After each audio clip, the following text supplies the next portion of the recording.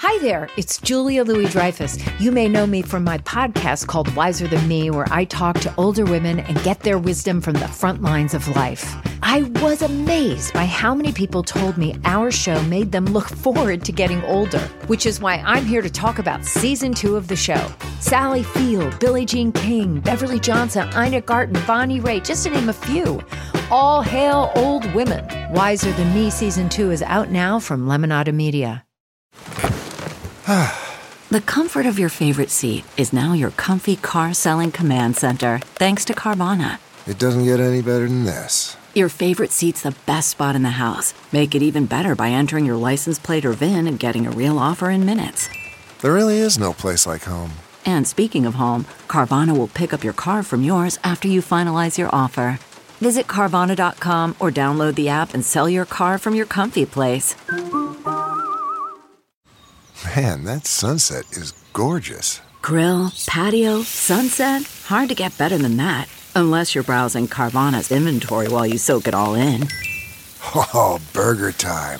So sit back, get comfortable. Carvana's got thousands of cars under $20,000 just waiting for you. I could stay here forever. Carvana, where car buying meets comfort meets convenience. Download the app or visit Carvana.com today.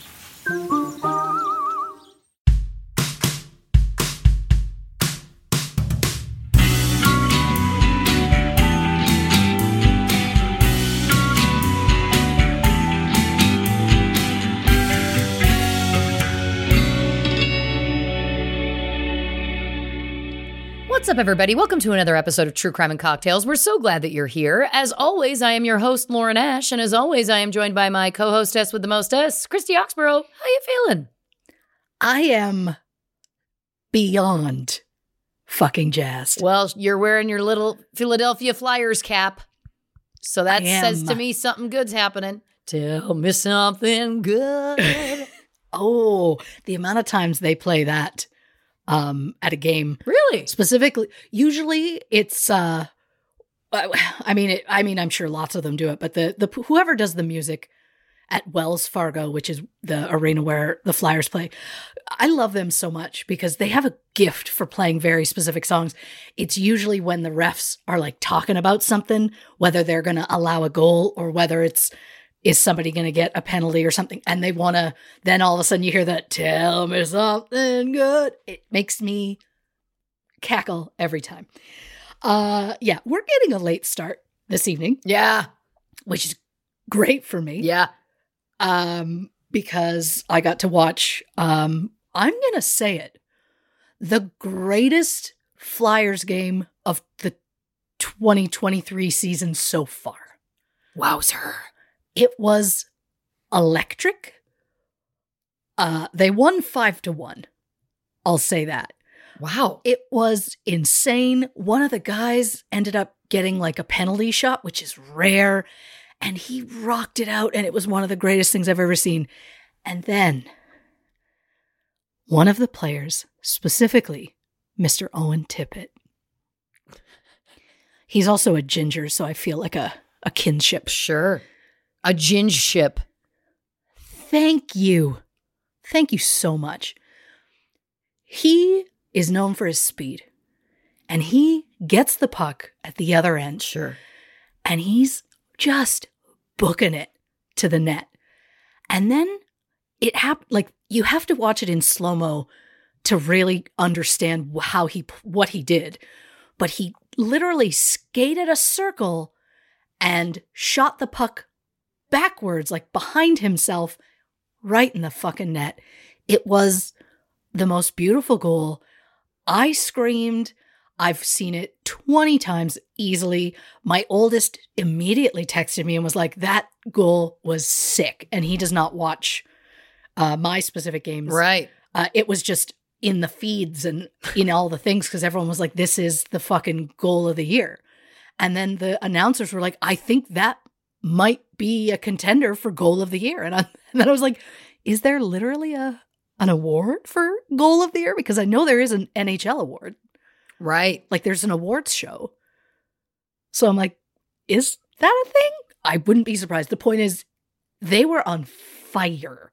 Wow. Like at the end of the second period, they had, they'd taken maybe 30 some shots, probably 20 to 30 some shots. The other team, less than 10. I think that the other team at that point was at 3. 3 shots on net in 2 periods. I'm like, oh, my boys are on fire. Taking shots and taking names. Thank you so much. How about it? Yeah. Look, it was one of the greatest things I've ever seen. It was the reason why I love them. I continually kept saying to my husband, they're just like bros, you know, like they're the best bros. Like you can tell they're friends and they're just so good. Like they mesh so well together. And he's like, uh-huh. And I'm like, but no, like for real, like you can tell that they're like buds and they play out there like they're buds. And he's like, okay, great. But it was great. And I was so jazzed. I was doing notes for part of it, so I had to like do my best to like try and focus, but I kept like typing and then just kind of peeking over, watching more. So we'll see, because this is some of the latest notes-wise I've been. Yeah. Yeah. And I felt bad about the late record, but now what I'm hearing is all worked out. Oh, yeah. I needed it for the notes. Well, there's that too. I just meant so you could watch the game. But it also did work out for the game. Yeah, my notes were done and like the game finished like 20 minutes later. So it was really close. I mean, in my defense, I don't need to defend myself. But I usually have like a set chunk of time that I'm like, this is how long I'm going to have. Usually it's like, here's your week to get your notes and research and all that done. But after the last record, I had a root canal. Yeah. About 5 hours when we logged off. 5 hours after we logged off, I had that. It put me in a bad place. I was unwell for 5 days. Yeah. After. The first day was bad. Like it involved me, like, I don't even fully remember it, but I know for sure it involved me crying to my husband, apologizing that I was this way. Because I was in a very, very bad place. It's a whole thing. I also learned, did you know that redheads require more anesthesia and stuff than everybody else? I found this out from my mother, who you have a ginship with. Of course. Thank you so much for that coming back already. But here's what I'm going to tell you. She also has a hard time coming out of anesthesia. Oh, sure. Which is a common trait also. Here's what I'll say. I believe I share this trait with you, which would make sense because everyone in our family, less me and one of our aunts on that side, is redheaded, right? So it's in my blood is the point. It is. So because I think I've told you the story about the first time I ever got a filling. Oh, and sure. Listen, we don't have to get into dental trauma here, folks. That's not what we're doing on the pod. But let's just say, it took like 3 rounds of Novocaine. Like it just doesn't do it. Mm-hmm. So yeah, and I've only ever had, so growing up, I never had any cavities. So I think I had my first cavities when I was like 35, and sure. And then I've seen a new dentist since then because that experience was, I'll say it, highly traumatizing. So now I go to a new dentist. Yeah. And good for you. Yeah. And he was basically, and I said to him, I was like, I don't understand. Like I've never had cavities. And he was just like, it's just age. It just will start to happen, which I feel like is part of what you're running into, is that it's like, they're all going to turn on us eventually. And by they, I mean our bodies. Our bodies. Yeah. I mean, look, this is a new place that I started going to. And when I made the appointment, I'm a very highly, highly anxious person. And so I made the appointment and I probably talked for 5 minutes straight. Mm-hmm. And probably said the word anxious and anxiety 40 times. Sure. In that like I just really, really wanted to drive the point home of like, this is the situation you're getting into with me. Right. I'm going to come there. I won't want to. And I don't know what I'm going to be like when I get there. but I'm trying. And now, like, I've been there a couple of times since that, but the receptionist already knows my name. As soon as I walk in, she's like, hey, Christy, how's it going? You're here. You made it. And it's very clear that somewhere in my chart is highlighted anxious, because every single person I come into contact with there says my name and is like, good for you.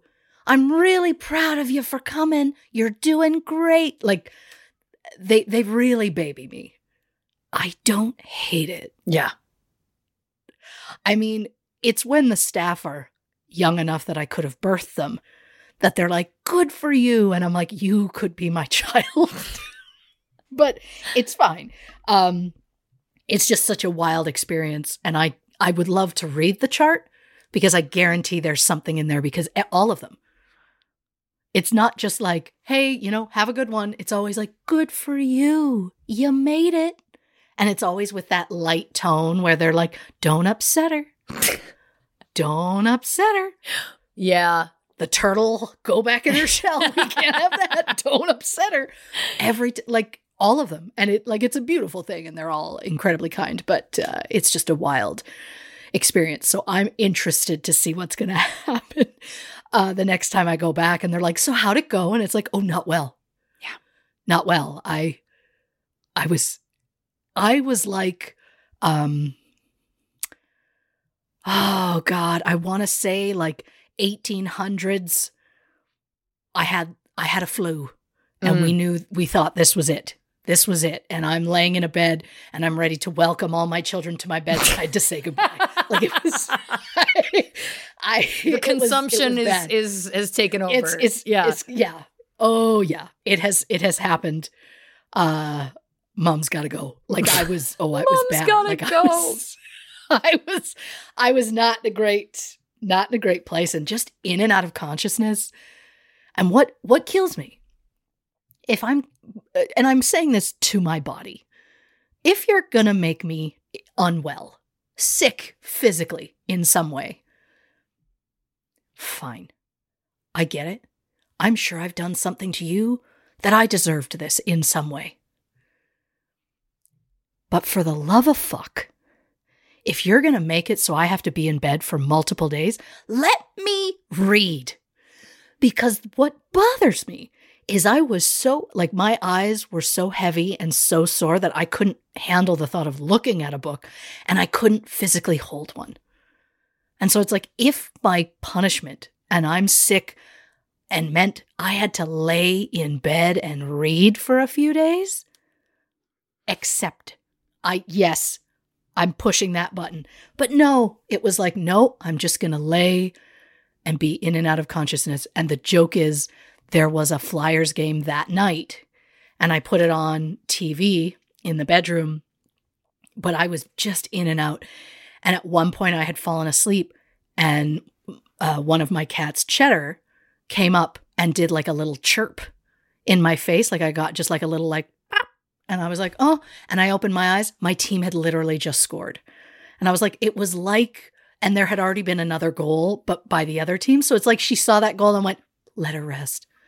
And then waited, saw that goal and went, she should know.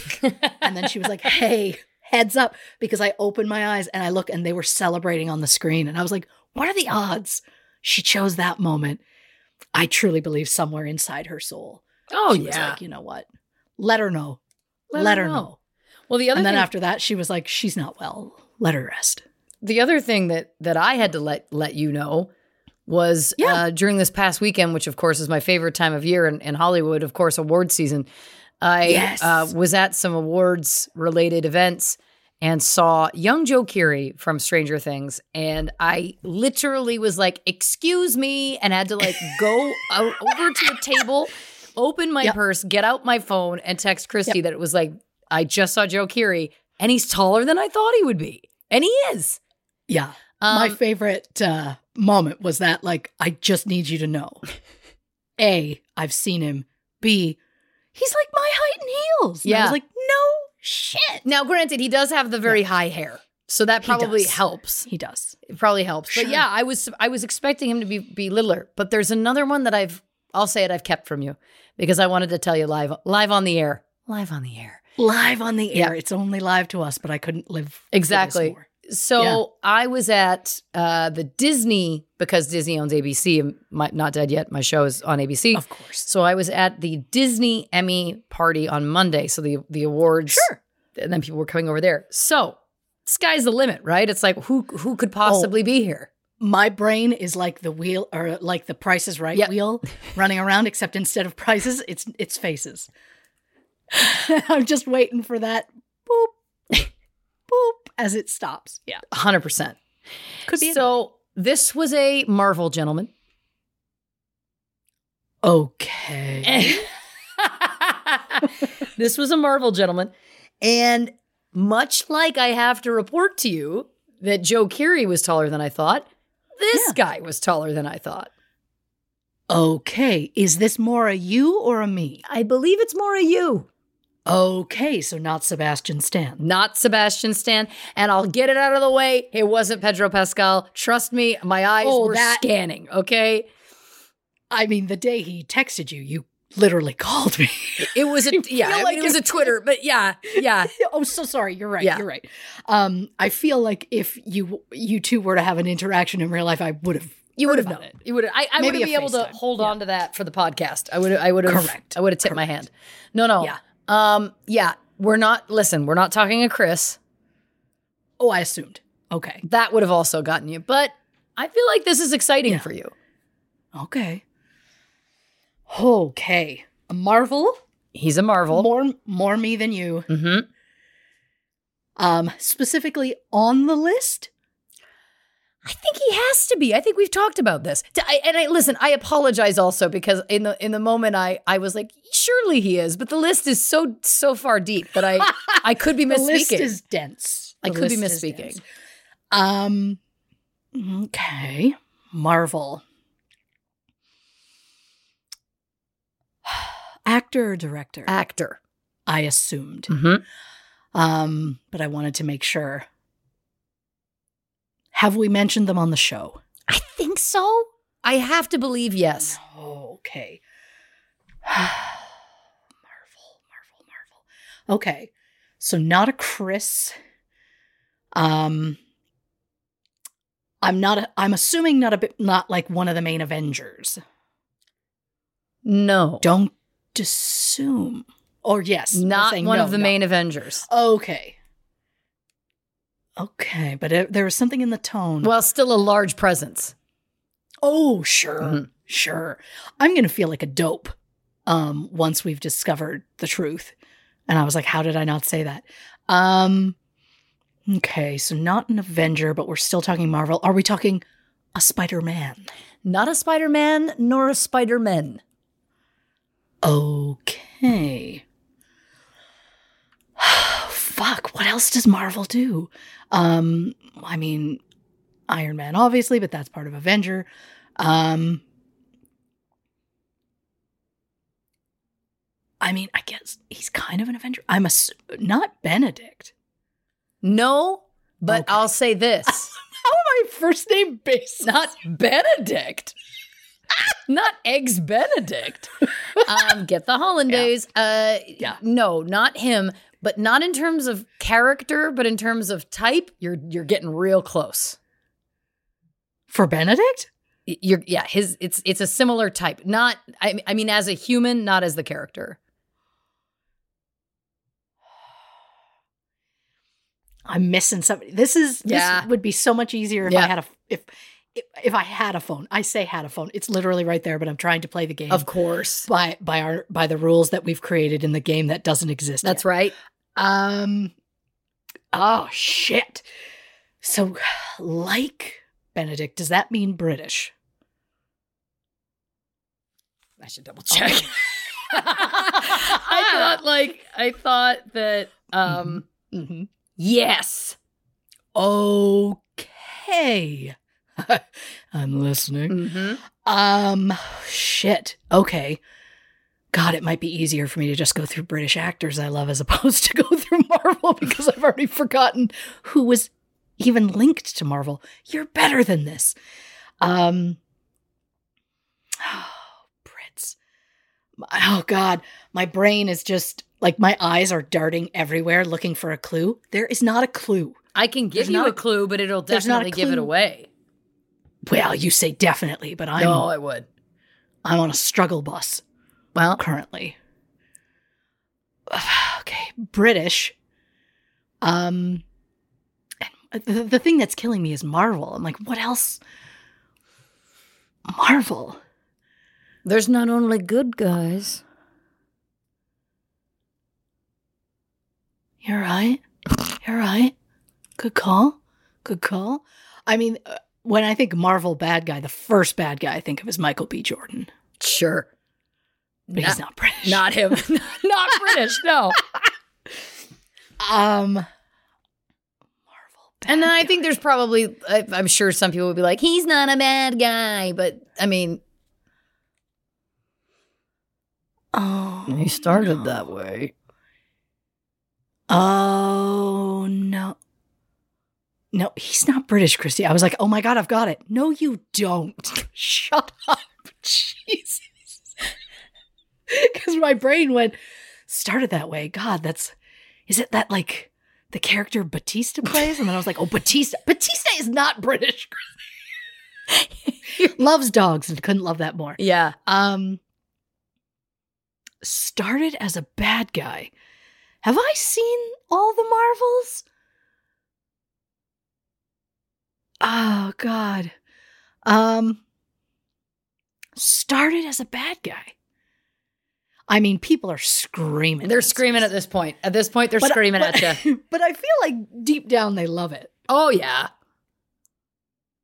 I mean, this is the kind of game we play where it's like, see if you can stump Christy. It's really easy. I'm trying to think of like a clue that won't give it away immediately. Oh, sure. Somebody who started off bad.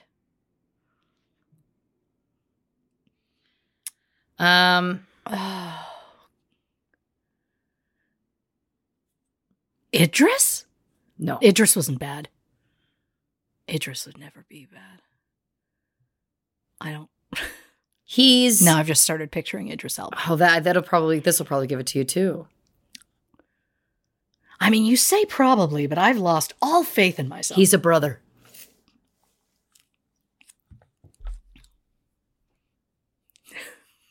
He's a brother. Now there are two ways I could take that. No. I mean, He's a brother. He's literally a brother. That's how we're introduced to this character. Oh, the character is the brother, not the actor is like No. a famous brother No. of another. Because okay. We're introduced to the character because he's a brother? Mm-hmm. I mean, I think we're. Oh no. No. Oh my God, no. Yeah. Oh my God, Jinship. Because isn't Oh, he? yes. Oh my fucking God, are you talking about Tom Hiddleston? Yeah. He's absolutely on the fucking list. I thought so. Oh my God, have you seen him dance? Because I'm gonna tell you, Google it. Well, let me bring you into my world for a minute that it took us 17 minutes to get to because I can't not make her guess.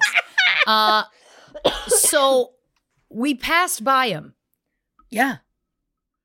and was like, he's taller than I thought he would be. I don't know how tall or short I thought he would be. I don't know, but it just struck me. I was like, he's taller than I thought he would be.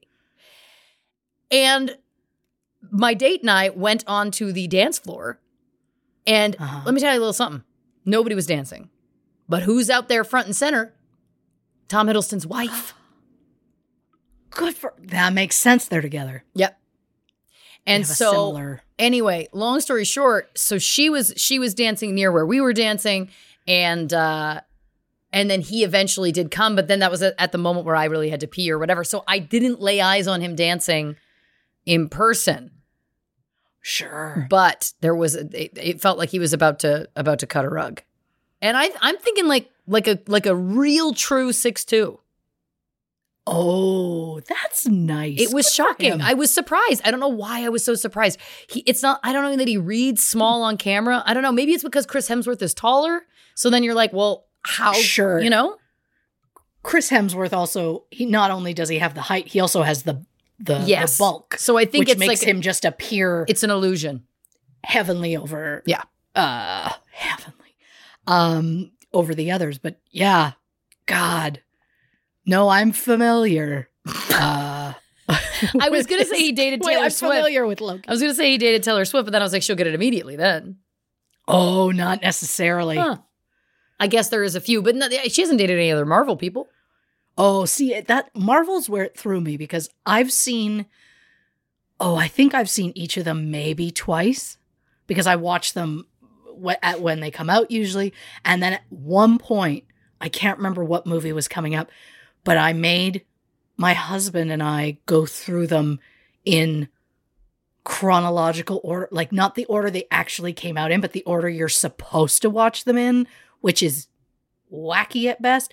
If you love it, good for you. I can barely keep up. I barely know what's what.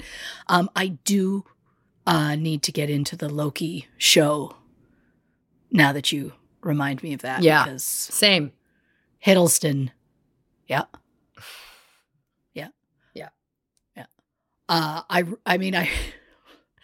If you think, obviously I would watch that for him. I'm learning I'm not as up on Marvel as I should be. But, I'm up on it enough. But I'll have to wait to get to Loki. I just started Reacher. Oh, right. I don't know the gentleman's name. But speaking of heavenly presence, Sure. he's a very tall, very, very bulky man. And I did not know what to do with myself that whole thing. I was like, he's anybody that's on screen with him, it's like, they're tiny. Yeah. Again, I'm only an episode in, but I'm like, well, I have to see this through. Speaking of presents, but that was a fun game. I feel like I should have got it earlier. Those were excellent clues. Listen, I did the best I could. You did great. Well, second guessing my clues as I went, you know? The joke is, didn't even consider it would be a bad guy. And yeah, his name just didn't hit my brain because I was like, okay, obviously there's the Avengers. And then I was like, Iron Man, Captain America, Thor, Hulk. Like I was thinking like that. Yeah. I wasn't thinking anybody a little further down the line. But Tom Hiddleston. Yeah. Wowza. Yeah. Wowza. For real, anyone interested, just Google him dancing. I'm going to look it up now. I feel like I missed out. There's a show where they started playing music and he got up and started dancing in a way that was like 98% hips. Wow. And like 1,000% mesmerizing. Good news on the break. I know what I'll be Googling while I take a piss. What's wrong with me? Thank you for piss. You know, I was going to the say stank pee, you but put I felt on like I needed to put a little more stank on it. Speaking of stank, I like that a what lot. you drinking over there? Oh, I've gone with a Slurpee for the evening because it's late and, you know, it is what it is. I have to work at an ungodly hour tomorrow, so I'm having water. Sure. It's this Mountain Valley spring water. It comes in a bottle. We don't get sponsored by them. I don't even know why I'm pointing this out. I get these. They give us these to us at work. And I know that water isn't supposed to taste differently, but God, this one's delicious, right? It does. Yeah. Dasani is not right. I agree. There's also something about drinking out of glass. It has a different flavor than out of plastic.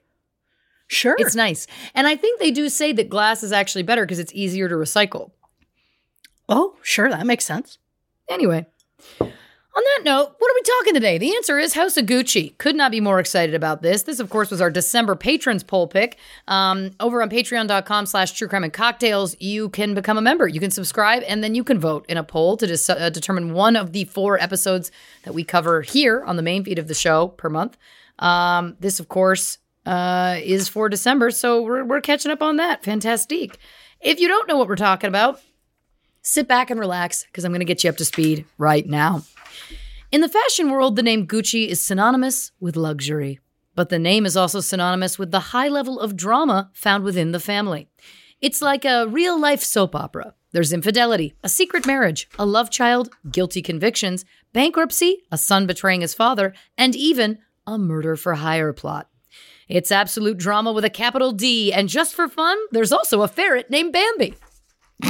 So, who are the members of the Gucci family? What's their history? And what are the deets with all this drama? Chaos coordinator Christy Oxborough investigates. The best one you've ever written. Without question. I will admit, didn't write it last. Usually the more chaotic they are, the more rushed I am. And I'm like, I've got to crank this out so I can send it to her so we can record. This one, it hit me in the middle and I just started I paused my notes to go and do that. Is it for real that of all of the things I'm about to say to you, the thing that hit me the hardest was a ferret named Bambi? Yes, absolutely. I just wasn't expecting it, and it is what it is. But yeah, I kind of may have broken mentally. I love it. I don't love that you've broken mentally, but Chaos coordinator is amazing. Something else. It's amazing is what it is. Something also I want to mention very quickly. I promise I'll be very quick. Before we go, get into it is what I meant. I know it's only currently affecting my province of Saskatchewan, Canada, for those who don't know. But I just want to say, as a mother and as a fucking human being, I 1000% support Saskatchewan teachers. There are some strike things currently ongoing because our provincial government are being a lot of dicks. And I'm going to say that. I know that people support them by all means. But when teachers say, hey, you know what? We're really struggling. And their main issue is their classroom sizes are too big, like 30 to 40 children a class. That's too much for someone to take on. That's way too much. And when the government responds with a billboard smear campaign that says Saskatchewan teachers are the highest paid in the country, thanks for trying to distract the regular folks from the real issues. And also, I'll say it, I don't care how high, I guarantee it's not high at all, but I don't care how high teachers are getting paid. They are not getting paid enough. No. I will say that. As someone who has attempted to homeschool their children during the pandemic, which I have PTSD from and I cannot think about it again, I can't imagine what those teachers do every day. Not a single teacher gets into it for the money. No. And they absolutely do not get paid enough. So, teachers everywhere, but especially Saskatchewan teachers, I support you. My family supports you. You do what you need to do because, my God, you deserve so much more than what you get. Yeah. So, that being said, because teachers are some of the greatest people in the world, and my God, they don't deserve the bullshit that they have to put up with. And they have done a strike one day and they're striking again next week, which will be before this official record. So, again, I will teach them from home however long I need to do it to get you guys what you deserve. Absolutely. So, well, there I say it. So, wake the fuck up, Scott Moe. There we go. Also, to be clear, Scott Moe is never going to listen to this. But I could do an episode on you, sir. Wow. I won't, but I could. Yep. And just know. No, I was going to say something, but I was like, no.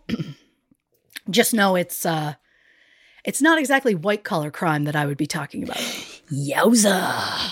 So, Mr. Moe, get your head out of your ass. Yeah. Is what I'm going to say. I love it. Mo money, mo problems. You know what I mean? Hey.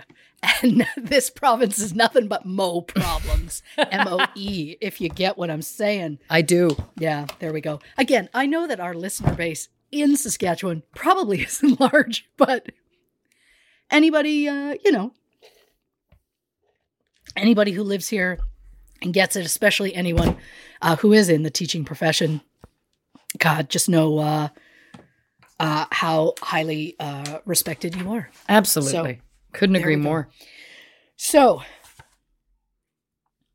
disclaimer for the episode. This episode will contain brief mentions of suicide, so trigger warning for those who need it. Also, I need to say this out the gate. Since this episode is mostly set in Europe, which I'll admit, I did not know. Yeah. For some reason, I just assumed fashion meant New York. So, she is who she is. Sure. So my advance apologies for the mispronunciations. I won't say for any. I'm just going to say for the, because I know there will be some. Of course. Again, I don't speak Italian, so it's going to be what it's going to be. So this episode is something I call true crime movie time. Yes. Where I take a movie that is based on a real crime and I tell you about the movie and the story behind the real crime. It's something I usually do on Patreon. I think some of those episodes have ended up in the regular feed. But the patrons poll was they chose a true crime movie time. So that's what they get. Yes. So we're going to start with the premise of the movie. House of Gucci was directed by Ridley Scott and released in November 2021. The movie features, if I may, a plethora of stars, including, but not limited to, Lady Gaga, Adam Driver, Al Pacino, Jared Leto, Salma Hayek, and Jeremy Irons. So the movie really kind of focuses on the relationship between Maurizio Gucci, played by Adam Driver, and Patrizia Reggiani, who is played by Lady Gaga. It starts in 1978 when Patrizia is working as an office manager for her father's trucking company. Maurizio is a law student and heir to the House of Gucci. Patrizia pursues Maurizio, whose father, Rodolfo, warns him, Patrizia is only after your money. Rodolfo goes so far as to threaten to disinherit Maurizio if he marries her.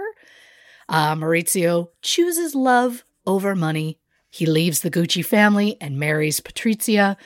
Maurizio gets a job working for his new father-in-law, and when Patrizia becomes pregnant, she gives the good news to the Guccis, who welcome Maurizio back into the family with open arms. When Rodolfo dies and Maurizio is left with the majority shares of the company, Patrizia consults a psychic so that she can learn how to manipulate her husband into taking a more active role in the company, because it seemed she was far more interested in running it than he was. Maurizio eventually leaves her and attempts to marry someone else, which enrages Patrizia, who goes back to the psychic and, as you do, asks her to help carry out an assassination plot.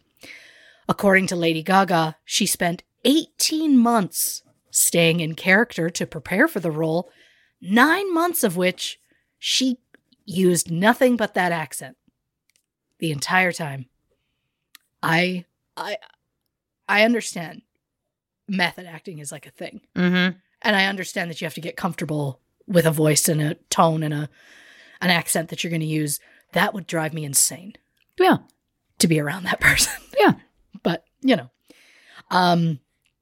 Patrizia, the character that Lady Gaga plays, later said she was angry at Lady Gaga for not trying to meet her before portraying her in the film. She said, quote, "I am rather annoyed at the fact Lady Gaga is playing me in the new Ridley Scott film without having had the consideration and sensibility to come and meet me." I'll say it. Don't blame her. Yeah. For not wanting to meet you. Oh. I thought you were siding with Patrizia, and I was like, oh, okay, yeah, sure.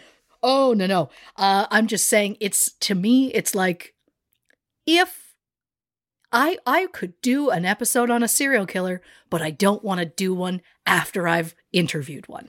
Mm-hmm. You know what I mean? I don't need to interview people involved in the case. Right.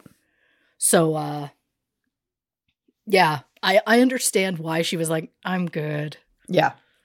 And, yeah, it is what it is. Fun fact about the movie, Salma Hayek's husband in real life is the president and CEO of the French luxury group Kering, which, as of 2021, owns Gucci. Crazy. I didn't know that. I absolutely could have said the man's name, but I'll be honest, it's difficult to pronounce, and we all know Salma Hayek is the biggest draw in that relationship, so I stand by my choices. Now, as with movies based on real events, there are, of course, inconsistencies and things left out of the movie, including so many family members that got cut out of this thing. Mm. I don't blame them for their choices, but still. So now is the time that we, to quote Would I Lie to You host Rob Brydon, separate the fact from the fiction. Shout out to Rob Brydon, David Mitchell, and Lee Mack. You have a lovely program. Speaking of Brits, anyhow. So, we are going to get into the true story about famous fashion house Gucci. I had to Google how to pronounce this gentleman's name. It was not how I would have. So I'm really glad that I Googled. Yeah. Because it would have been a nightmare. But, oh God, I forgot how long his name is. Guccio Giovanbattista Giacinto Dario Maria Gucci. Wowzer. Was born May 26th, 1881 in Florence, Tuscany. His father, Gabriello, was a leather maker who sold leather bags, belts, and accessories to tourists. This clearly left an impact on his son, who would later become one of the biggest names in the fashion industry. But before getting into the business, Guccio went to London, where he got a job as a dishwasher at the famed Savoy Hotel. He then worked his way up to the position of waiter, then bellhop, concierge, and finally elevator assistant. The latter was fairly impressive because the Savoy was the first hotel in the world to have an electric elevator. Huh. There we go. Weirdly enough, according to the author of the House of Gucci novel, the Savoy Hotel claims they have no record of Guccio ever working there. So, are the records incomplete? Or was Guccio simply trying to link himself to a luxury 5-star hotel? It honestly could go either way. Right. So in 1901, Guccio marries Ada Cavelli. The movie made it seem as though Guccio and Ada only had 2 sons, but they had 6 children altogether. Wow. So a lot of people got left out. Guccio adopted Ada's 2-year-old son, Hugo, from a previous relationship. The couple then had 5 children, including Grimalda, born in 1903, Enzo, born in 1904, Aldo in 1905, Vasco in 1907, and Rodolfo in 1912. Sadly, Enzo died in 1913 at the age of 9. And no, I don't know why, but in 1913, I mean, sky's the limit. Yeah. For that sort of thing. So, in 1906, the Gucci family returned to Florence, where Guccio opened a saddlery shop. In 1920, the shop's name changed to the House of Gucci, and the following year, it started selling luxury goods with a focus on artisanal leather. Now, there are some questions about the legitimacy of the company's beginnings. Guccio claimed his family descended from the Medici, who were basically an Italian banking and political dynasty who ruled Florence between the 15th and 18th centuries. Due to this claim, customers immediately associated Gucci with upper class and high society. The family, of was, of course, no way related to this dynasty. I love that he just so easily got away with it because, again, who's going to fact check you? Right. In the early 1900s, the answer is no one. So, there we go. But maybe because of him lying, House of Gucci became so successful that Guccio expanded and in 1939 opened a second store in Rome. The brand's iconic double G logo was created in 1933 by Guccio's son, Aldo. When World War II broke out in Italy, people lost interest in designer luggage and handbags, and all fashion houses in Italy and Germany started using their production to make leather goods for the war effort.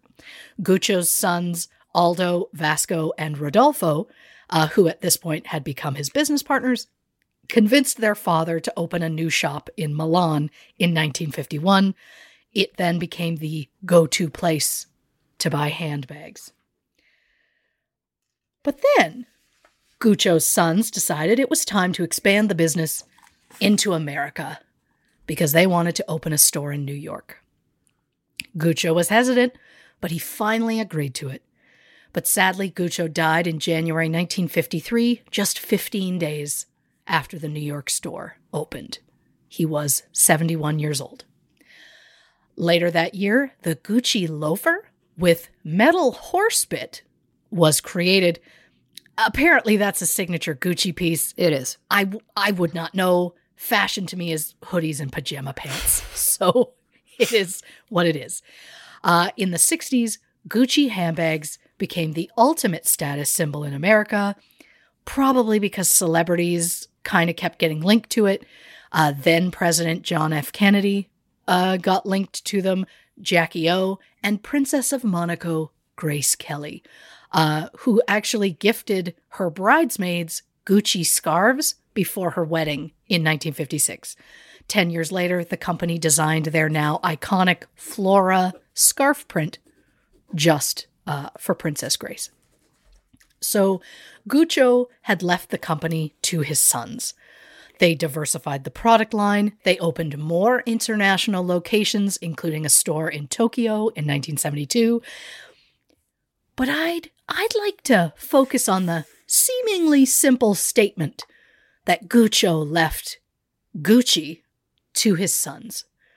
Typically, but not always, but typically, a parent leaves what they have to their children when they die.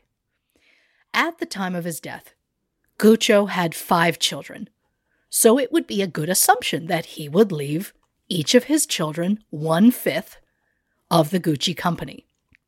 Of course, it would also make sense for Guccio to leave everything to his wife and then kind of let her sort it out, however she saw fit. But he took another route. Apparently, while dictator Benito Mussolini was in power, Guccio's oldest son, Ugo, got involved with Italy's fascist party. Oh. And Guccio then got worried about linking the Gucci name with anything Nazi-related. So he essentially paid Ugo a very large sum of money in exchange for ever giving him future rights to the company. So he bought him out. He did. I guarantee it wasn't the amount it was worth, probably. Yeah. Ugo died in 1973 at the age of 74. So then, I know what you're thinking. Okay, so he paid that one off. So then he left the company to his remaining 4 children, right? No. He split Gucci equally among his sons, Aldo, Vasco, and Rodolfo. But what about that 4th child? She couldn't have any part of Gucci because the 4th child in question was a woman, and according to Guccio, no woman was permitted to be a partner in Gucci. Fun. Gross. Worse yet is that Guccio's daughter, Grimalda, had been working at Gucci for years. They even said she helped save it from bankruptcy in 1924. Grimalda did, of course, receive land and about 12 million lira, which based on inflation would be about 77,000 US dollars as of 2024. Wow. Sure, a decent amount of money, but not even close to what a quarter of Gucci would have been of course. In 1953. So Grimalda, who said her father had led her to believe she would be left part of the company, fought that will in court. Her brothers ensured that she didn't get a piece of it. Fucking dicks. Wow. Grimalda died in 1989 at the age of 86. So when Guccio died, the shares in Gucci were split amongst Aldo, Vasco, and Rodolfo. And when Vasco died in 1974, his wife, Maria, inherited his stake in the company. But since she didn't seem to give a shit about Gucci, and good on her for that, Maria sold her stake to Aldo and Rodolfo. Now, Rodolfo, who was played in the movie by the one and only Jeremy Irons, was born in 1912 and was the youngest member of the family. He opted to not join the family business, instead choosing to become an actor during his late teens, using the stage name Maurizio D'Ancora. He appeared in 40 films between 1929 and 1946, at which point he decided, okay, now it's time to join the family business, and he went to work for his father. Again, I mentioned Rodolfo initially chose another path, which is great and well within his right, and I'm happy he found his passion. He worked for Gucci for about 6 years before his father's death. And for those few years, he was left a third of the company. His sister, Grimalda, worked for the company for 30 years and was even praised as saving it from bankruptcy early on. And she didn't get a single piece of that company simply because she was a woman. The misogynistic bullshit, especially when she wasn't given an inheritance remotely close to what her brothers got, financially speaking. I will move on from this thought, but just know that I will continue to rage about it internally, likely for life. So just know that. So Vasco dies in 1974. It leaves Aldo and Rodolfo as equal partners in the company. Speaking of Aldo, we have to get into the drama that went down between him and his son. Yes. So Aldo was played in the movie by Al Pacino. He was born in 1905. Aldo, not Al Pacino. Although, God, he's got to be close. Anyhow, when was Al Pacino born? Doesn't matter. I'll look it up. No, I won't. God, I'm a mental mess. A chaos coordinator. So Aldo started working for House of Gucci when he was a teenager. He got an economics degree at San Marco College and then went back to House of Gucci to work full-time. Aldo was chairman of Gucci from 1953 until 1986. Fun fact, then President John F. Kennedy named Aldo the Italian ambassador to fashion. Is that real? Because that sounds made up. That sounds like, I mean, it just sounds like something I would say. Like, you are the ambassador of fashion. Like, that just feels, get out. Anyhow. So in his early 20s, Aldo started a relationship with Olwen Price, a 19-year-old who, at the time, was working as a personal assistant to Princess Elizabeth of Romania. When the princess discovered that Aldo had gotten Olwen pregnant, she hard insisted that the couple get married, which they did in October 1927. Aldo and Olwen went on to have 3 sons, Giorgio in 1928, Paolo in 1931, and Roberto in 1932. What's interesting is the movie made it seem like Paolo was an only child. I guess Ridley Scott didn't find anything juicy enough to warrant including the other 2 brothers.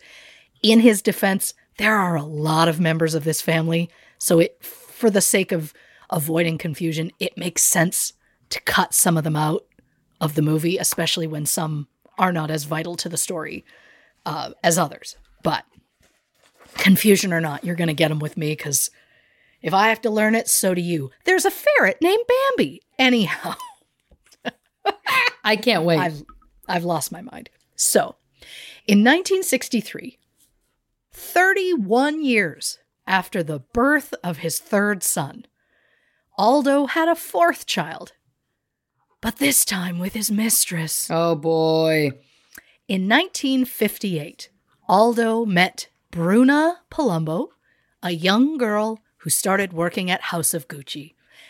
At the time, not only was Aldo married, but Bruna was engaged to someone else. Oh, right.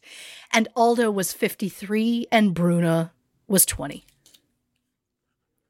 Soon after, wouldn't you know, Bruna got brought up to being Aldo's personal secretary. And then in 1963, Bruna secretly gave birth to Aldo's daughter, Patricia. At the time in Italy, divorce was illegal. But then again, so was adultery. Aldo chose to keep his family separate, with Alwyn and his sons living in Italy, and Bruna and their daughter living in Britain.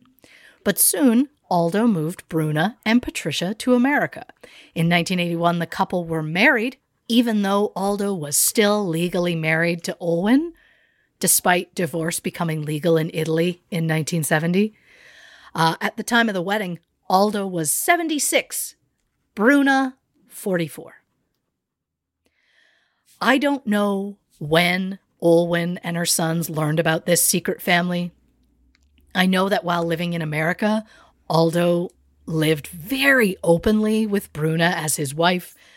At one point, Aldo said he wanted to introduce his daughter to his sons. I don't know if that ever happened. Aldo's first family definitely knew about the second family when Aldo died in January 1990, because in his will, Aldo left his American estate to Bruna and their daughter. Aldo's first wife, Alwyn, filed a petition and outright accused Bruna of fraud, saying that only Alwyn was entitled to the widow's share of the estate. Not only did Alwyn hate her husband's mistress and hated her for getting a piece of the pie, I think she was bothered by the fact that the will outright made the statement that Aldo openly acknowledged Patricia as his daughter. And maybe Alwyn knew about the affair all along and was willing to turn a blind eye as long as Aldo was discreet. The point is, we're getting ahead of ourselves. So, in 1980, at this point, Aldo is decades into an affair. His son, Paolo, who's played in the movie by Jared Leto, decides he wants to start his own company. But the thing is, he wants to use the Gucci name in his own company. So Paolo had been the chief designer for the company and was vice president as of 1978. So a couple years later, he's like, hey, Dad, I'm going to start my own company, but I'd like to use the Gucci name in my new company. Aldo says no. He said, absolutely cannot happen. To further drive his point home, Aldo threatened litigation against his own son if Paolo were to move ahead with his own company. The father-son relationship continued to be rocky. In 1982, there was a boardroom meeting. Aldo physically attacked his son after his son admitted to bringing a tape recorder into the room. Aldo allegedly tried to wrestle the tape away from his son. Paolo's cousin tried to hold him back. Paolo allegedly left the meeting with lacerations on his face. The family lawyer says, quote, it was just a little scratch. The incident was blown into a fiasco.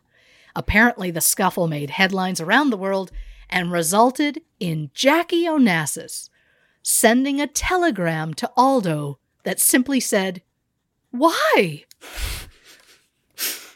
If you, what the fuck does that feel like? To get mothered by Jackie O. To have her be like, what is wrong with you?" I mean, she put up with her husband's infidelity for so long quietly. And for this to be like, what the fuck, Aldo? That's, how bad do you have to be? Pretty bad. Paolo gets fired. Mm-hmm.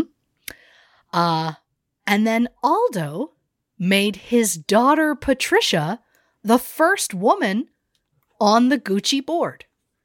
She was 19 at the time. Wowzer. Which I'm sure, kudos for being like, fuck that. But he didn't do it for women can do whatever. He did it just because he's a fucking spiteful old man. Yeah. He didn't do it for the right reasons, is my point. No. But Paolo then filed a $13 million lawsuit for breach of contract, causing him emotional harm, and physically attacking him during a meeting of the board of directors. Paolo, besides the lawsuit, then tipped off the IRS that his father might have some tax problems. Whoa. There was a huge investigation which resulted in Aldo pleading guilty to tax evasion in January 1986. Technically, Aldo pleaded guilty to 1 count of conspiracy and 2 counts of fraud in a scheme involving sham foreign corporations, false billing procedures, and the diversion of personal use of funds intended for business purposes between 1977 and 1982. It was said that Aldo failed to pay about $7.4 million in income tax. That is equivalent to nearly $21 million in 2024. He faced up to 15 years in prison, but was officially sentenced to 1 year and 1 day. He was also given a $30,000 fine and 5 years probation. Aldo was 81 at the time of his sentencing. He was released from prison after 4 months and then had to do a year of community service. Aldo's daughter said that prison left him, quote, a ghost of his former self. However, in a letter that Aldo wrote from prison to another mistress, oh my God, Aldo stated, quote, I am glad to be here because I'm finding it incredibly restful, both mentally and physically. So was prison hell for you or not? It's tough to say. I read he was given phone privileges in his own cell, and that even though he was let out early, most of those, a part of the 4 months he was supposedly in prison, he spent living in a halfway house in Palm Beach. Oh boy. So I don't know if it was exactly as much hell as his daughter made it seem. So what happened to the Gucci family when Aldo went to prison? And what about that murder for hire plot that Lauren so eloquently mentioned in that early synopsis? Well, we'll find out about that and more after the break. You heard the lady. It's time for us to take a break. Grab another drink, hit the can, take a piss, and we'll be back with more on the House of Gucci episode of True Crime and Cocktails.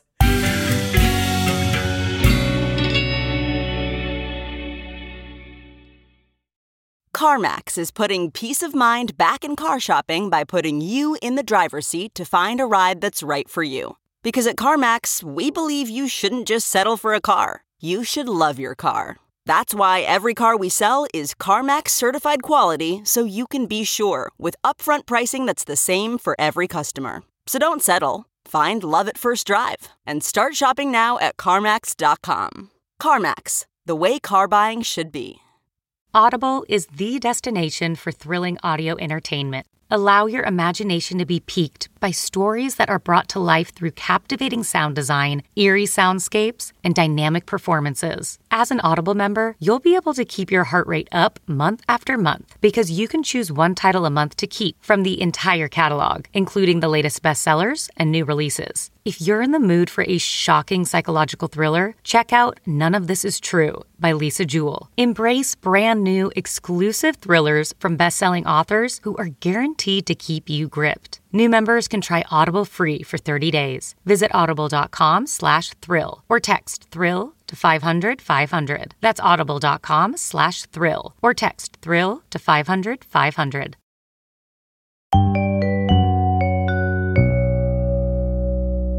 Welcome back to this episode of True Crime and Cocktails. We're, of course, discussing the House of Gucci story. Before the break, Christy was getting into some fathers fighting sons turning on fathers. And I got to say, I'm still deeply engaged in this ferret named Bambi. Who knows when she's going to crop up? So am I. What's next? Well, one thing I don't mention in this, but something I found interesting. For the movie, Jared Leto, they put him in heavy prosthetics and a fat suit. Yeah. Wildly different from the man he was portraying. Really? The family was very insulted. That's hilarious. And the suits were all like loud, super bright colors, like close to like Joker-esque type outfits. And the family were like, what the fuck?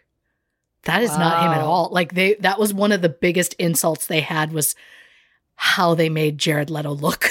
That's so funny. Which I was immediately fascinated by because I was like, yeah, that would be my biggest issue. Yeah. If someone made me look a certain way on screen, I'd be like, is that how I look to you? Yeah, that would be a nightmare. Yeah, that would be, 100%. So the focus is what happened to the Gucci company when Aldo was sent to prison? Well, remember, after the death of their brother in 1974, Aldo and Rodolfo became equal partners in the company. But then after that, Aldo took 10% of his half and split it equally between his three sons, which meant that Aldo owned 40% and Rodolfo owned 50%. So Rodolfo is now the majority shareholder of Gucci. So then when Rodolfo dies in 1983, his 50% of the company was left to his only child, Maurizio. And since Aldo's son Paolo was pissed at his dad and wanted him out of the company, Paolo thought the best way to do that would be to join forces with the new majority shareholder, Maurizio. Due to the tax evasion, Aldo resigned as the head of Gucci in 1984, but he was still chairman of their board of directors. The following year, with a bit of a nudge from Paolo, Maurizio persuaded the rest of the board to remove Aldo as chairman and put Maurizio in his place. And while that may sound simple, it was actually part of a 6-year legal battle. Oh, wow. So I chose to leave some things out for the sake of not making it the length of the movie. Of course. So we're just going to ignore most of that. Basically, Maurizio is now chairman as of 1989. Unfortunately, Maurizio, he didn't exactly have the best business sense, and he really badly mismanaged the company's finances, mainly because he spent an insane amount of money building a new headquarters in Florence. It caused Gucci to struggle financially because they weren't bringing in enough for how much he was spending on this building. Maurizio resigned in 1993 and sold his shares of the company to InvestCorp. We will get back to InvestCorp. So we're going to focus for a moment on Maurizio, because he is going to end up, besides Bambi, of course, being the main focus of our episode today. Of course. Bambi has such a small part in this that I'm almost disappointed. I'm not almost. I'm fully disappointed. I know I am. So Maurizio was born in 1948. He was named after the stage name that his father Rodolfo was using during his acting career.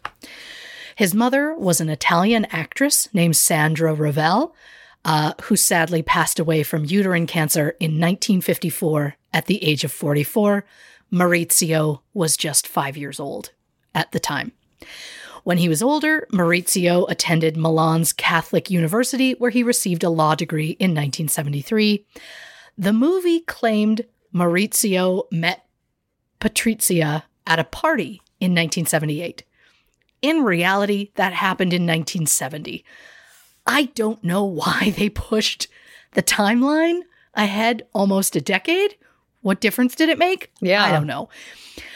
So Maurizio meets Patrizia Reggiani at a party.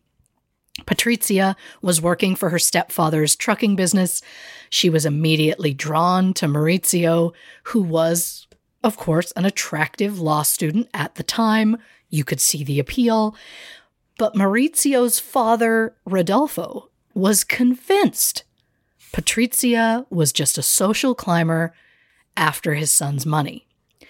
Patrizia was born in December of 1948. She grew up poor until she was about 12 years old when her mother married a wealthy entrepreneur with his own trucking company.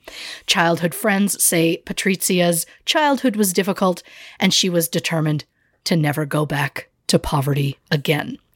Rodolfo threatened to kick his son out of the Gucci family if he continued his relationship with Patrizia, and in a move that would later prove fatal, Maurizio chose Patrizia, and the couple was married in October 1972. In the movie, Patrizia's side of the church was full, like absolutely packed at the wedding. Maurizio's side had literally 2 people. I cannot confirm how many people were actually on his side at the wedding, but I do know that absolutely no one from the Gucci family attended that wedding. And it's not like they went and got married in America, or like it's not like they went a distance. They were literally right there, and absolutely nobody went. Rodolfo even tried, unsuccessfully be it, to get the Archbishop of Milan to stop the wedding. Jesus. Didn't happen. They ended up getting married. Rodolfo then made good on his threat and took Maurizio out of his will. After the wedding, Maurizio and Patrizia moved to New York, where Maurizio worked for his uncle Aldo. The company continued to prosper in America with the addition of their first fragrance in 1975 and a second New York location in the early 80s. The first location was at 689 Fifth Avenue. It focused on shoes, luggage, handbags, and accessories. The new location, which was 699 Fifth Avenue, focused solely on clothing. Despite the movie making it seem like Maurizio and Patrizia had only one daughter, in reality, they actually had 2. Why they left out one of the children, I don't know. I don't know what that's about. But Alessandra was born in June 1976, and Allegra was born in January 1981. The relationship between Maurizio and his father got better with the birth of the first grandchild. Rodolfo even bought the couple a penthouse in New York as like a, hey, you're back in sort of maybe situation. They eventually returned to Milan in 1982, and at some point, things took a turn because on his deathbed in 1983, Rodolfo made his brother Aldo promise not to let Patrizia near any company shares. I also love that he thought his brother could stop it, but after Rodolfo's death, Maurizio and Aldo battled over the company. They had very conflicting visions on how they wanted the business to go. And when Aldo was kicked out, Maurizio just kind of like steamrolled ahead with what he thought was best. And that basically involved convincing his relatives to all sell their shares in the company to an investor, because Maurizio got it in his head that that was the only way he could have true control over Gucci, would be if he was the only one with shares. So Maurizio teams up with an investment banking and asset management company called Investcorp, who somehow managed to convince the other Gucci family members to sell their shares. In 1987, Paolo sold his shares to Investcorp for $42.5 million, which is equivalent to like $115 million in 2024. But due to some poor financial choices, Paolo filed for bankruptcy in 1993 and died from chronic hepatitis in 1995 at the age of 64. Rodolfo had wanted the company to stay within the family, but oh God, Maurizio made a real financial mess of it, and a lot of the family members were just kind of ready to cut and run. Even Maurizio chose to sell 47.8% of his 50% stake in the company in 1998. Aldo was the final family holdout. He sold his shares to Investcorp in 1989, and he died from cancer the following year at the age of 84. So with very, very small shares in the company, Maurizio planned to fully relaunch Gucci. He felt the brand lost its exclusivity. He brought in top people from Bergdorf Goodman. He brought in new designer Tom Ford.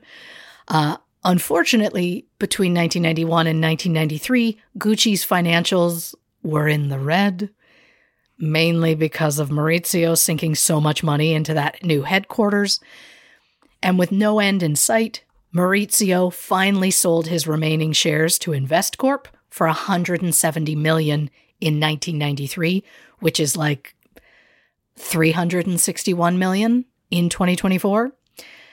And sadly, with that sale, the Gucci family was now no longer associated with their own brand, which is shocking, because if you had asked me prior to this, I would have been like, obviously the Gucci family is run by Gucci, or Gucci is run by the Gucci family. It is absolutely not. That's wild. So 2 years later, the brand is thriving under the new leadership of their new CEO, who happened to be Domenico De Sole, who was the Gucci's family lawyer, and head designer Tom Ford. As of this record, there are like 500 Gucci outlets worldwide, and the company brings in, maybe about like 10 billion a year. Wow. Yeah. And again, the Gucci family sees none of that, which is wild. Yeah. To me, it just feels like, how the hell did you let that happen? It's bad. Well, yeah. Oh, it's not good. Yeah. So just when you think we're done with the family drama, we have to go back to Maurizio and Patrizia. There's a reason the movie focused on them, because they're where you want to go. She said the first few years together were great. To quote her, quote, "Maurizio felt free with me. We had fun. We were a team. We were a beautiful couple. And we had a beautiful life." The couple attended countless parties. Patrizia relished in her role as a socialite. Maurizio celebrated the birth of their second daughter by purchasing a 64-foot yacht named the Creole. As of this record, apparently the daughters still own that yacht. It's said to be worth millions. But, hey. The family also had a farm in Connecticut, a holiday home in Acapulco, and a ski chalet in St. Moritz, which is Switzerland. So life was going well for Patrizia. She enjoyed the luxury that being a Gucci offered her. She said everything changed in her marriage after the death of Maurizio's father. Patricia said, quote, Maurizio got crazy. Until then, I was his chief advisor about all Gucci matters, but he wanted to be the best, and he stopped listening to me. But something else happened when Maurizio's father died. As I mentioned earlier, Rodolfo was not a fan of Patrizia and had even cut his son out of the will for marrying her. And then, of course, after the birth of his first grandchild, Rodolfo had a change of heart and reunited with his son. But it turns out that when Rodolfo added Maurizio back into his will, he kind of forgot to sign the share certificates, which would give Maurizio 50% of Gucci. Oh, boy. In 1985, Rodolfo's brother Aldo accused Maurizio of forging his father's signature on those certificates so that he could avoid paying a very large inheritance tax. Maurizio denied any wrongdoing and, like all innocent people, immediately fled on a motorcycle to Switzerland, where there happens to be no extradition treaty with Italy. And as an added bonus, he already had that chalet there, so he had a place to go. After Maurizio fled, Patrizia told police that Paolo was the one who forged the signature. And when they didn't buy that, she blamed the family lawyer, Domenico de Sole. The movie heavily implies that Patrizia was the one who forged the signature. And Maurizio's longtime assistant, Roberta Casal, later claimed that was absolutely true. However, according to the book that the movie is based on, Roberta was allegedly the real forger because Maurizio asked her to. Roberta said it was her own assistant that falsely signed the documents 24 hours after Rodolfo's death. She admitted the certificates had to be reprinted because the initial signatures just didn't turn out right. So they had to reprint them and start again.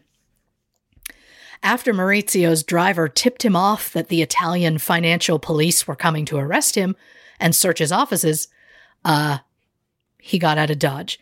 And yes, before you ask, because I questioned it myself, yes, it turns out there is a completely separate police force in Italy specifically for financial crimes and smuggling. Or at least at the time there was.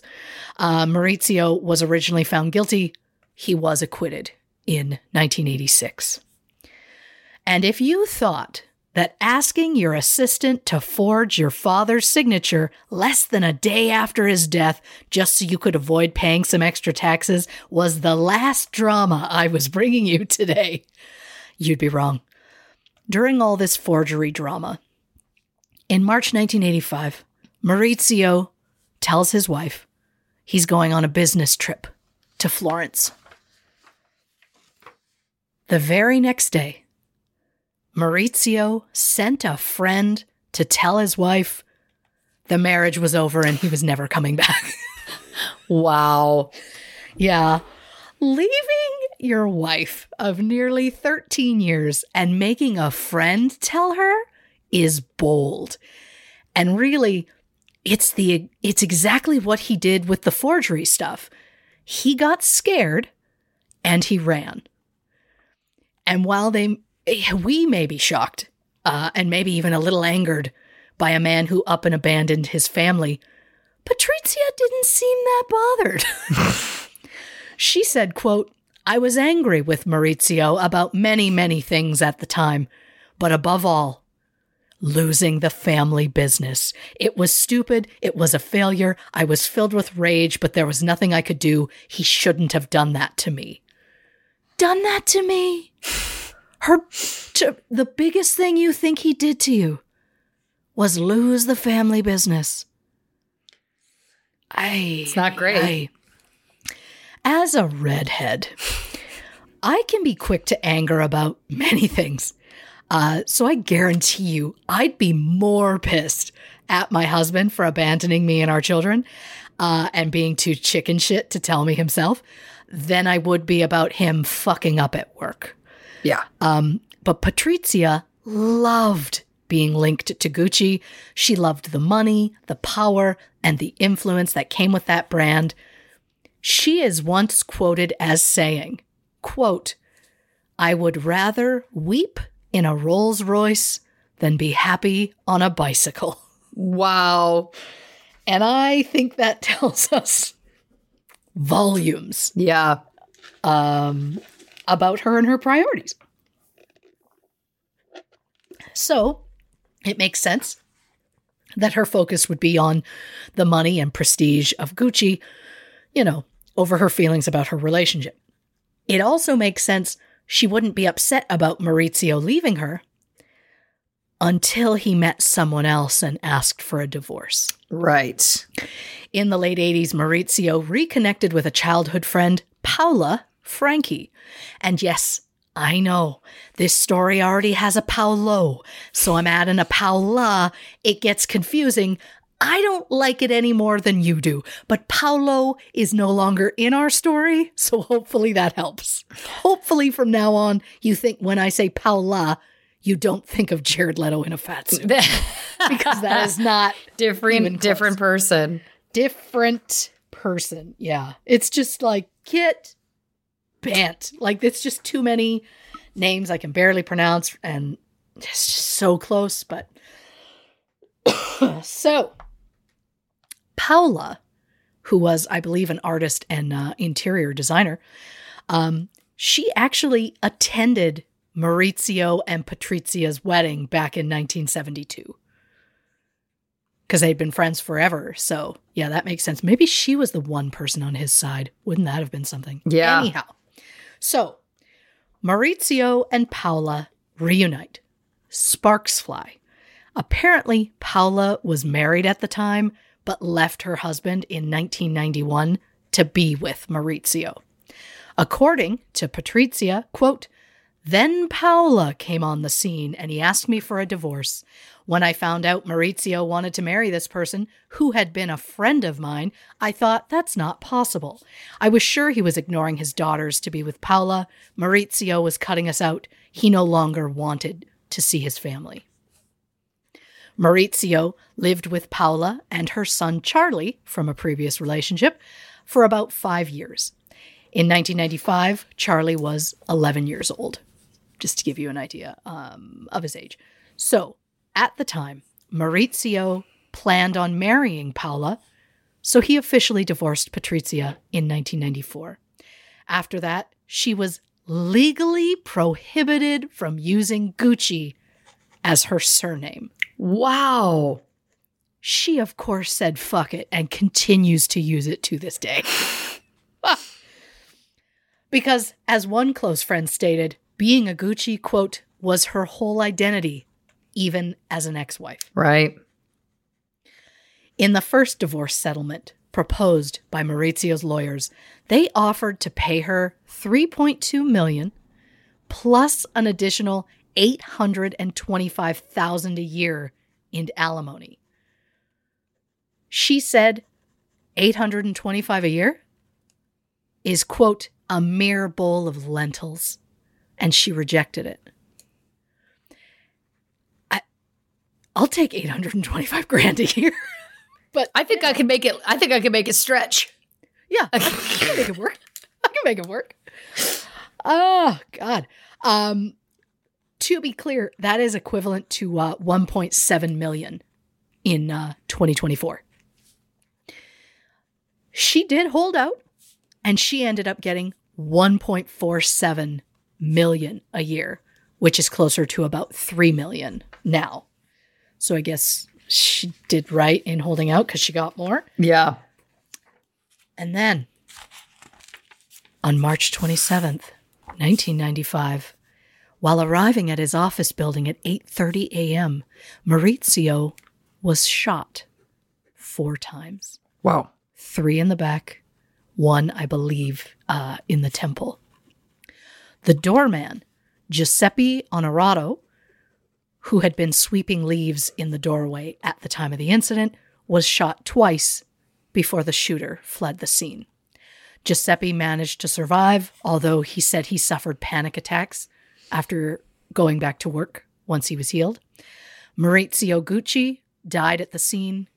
He was 46 years old. The day after his death, Paola and her son moved out of the house that they had shared with Maurizio. The movie claimed that Patrizia kicked them out, but in an interview with Vanity Fair, Allegra, one of her daughters, claimed that Patrizia was not involved in any way.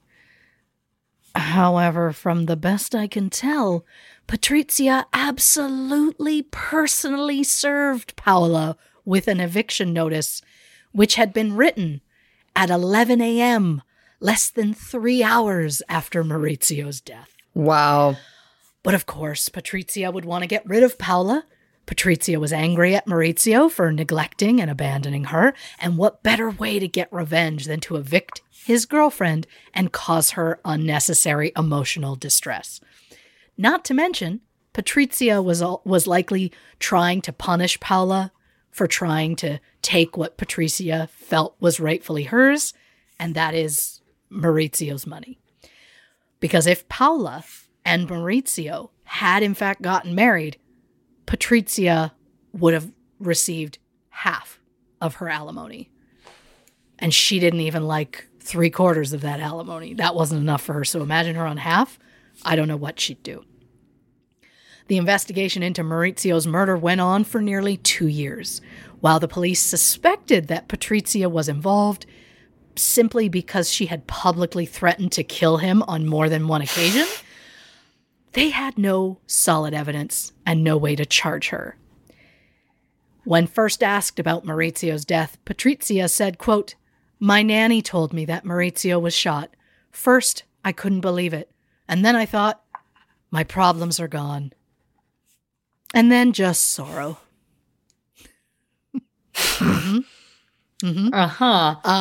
But then in January 1997, nearly 2 years after the crime, the police received an anonymous tip that a night porter from Milan named Ivano Saviani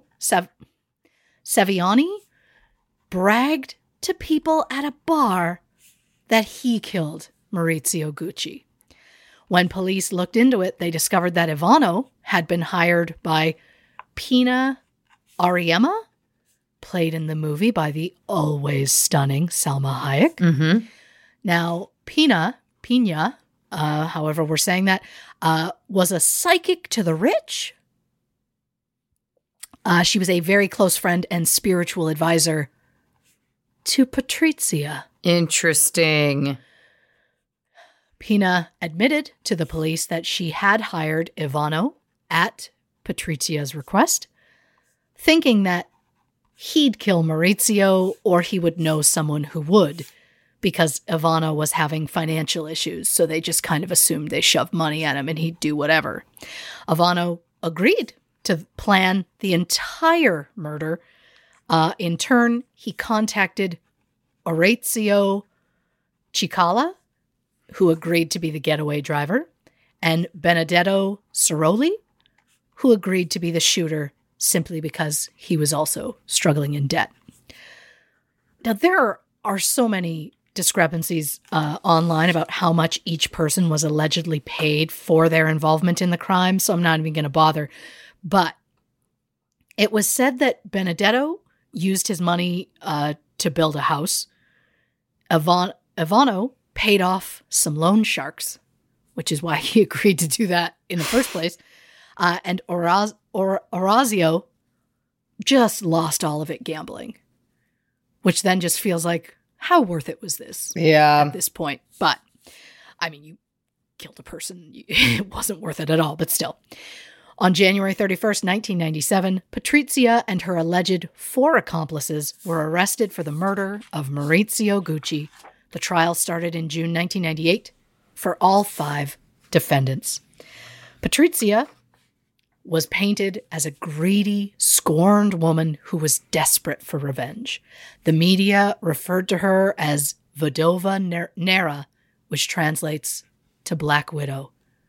bringing us back to Marvel. Of course. Yeah. It was said that Patrizia was angry at the thought of being replaced by Paula if Maurizio were to remarry. She believed that she earned the power, money, and status that came with being Mrs. Maurizio Gucci, and she was not about to share the title. It was also said if he remarried, her alimony cut in half. But Patrizia said her only concern was that if her ex-husband remarried, their daughters would lose some of their inheritance. It was said not only was Patrizia angry, but she made public threats against Maurizio, just constantly telling family and friends and literally anyone who would listen she wanted him dead.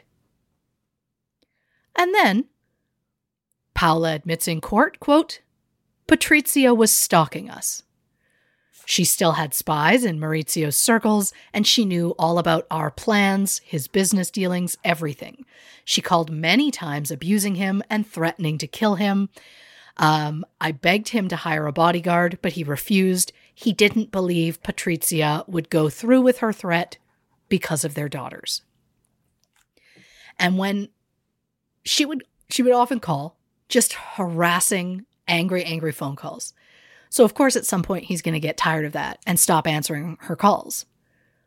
So, when he did that, she would send her complaints to him on cassette tapes, which is like a really old school way of sending a voice note. Yeah. I am livid that we did not think to send audio recorded letters back and forth in our youth. Yeah.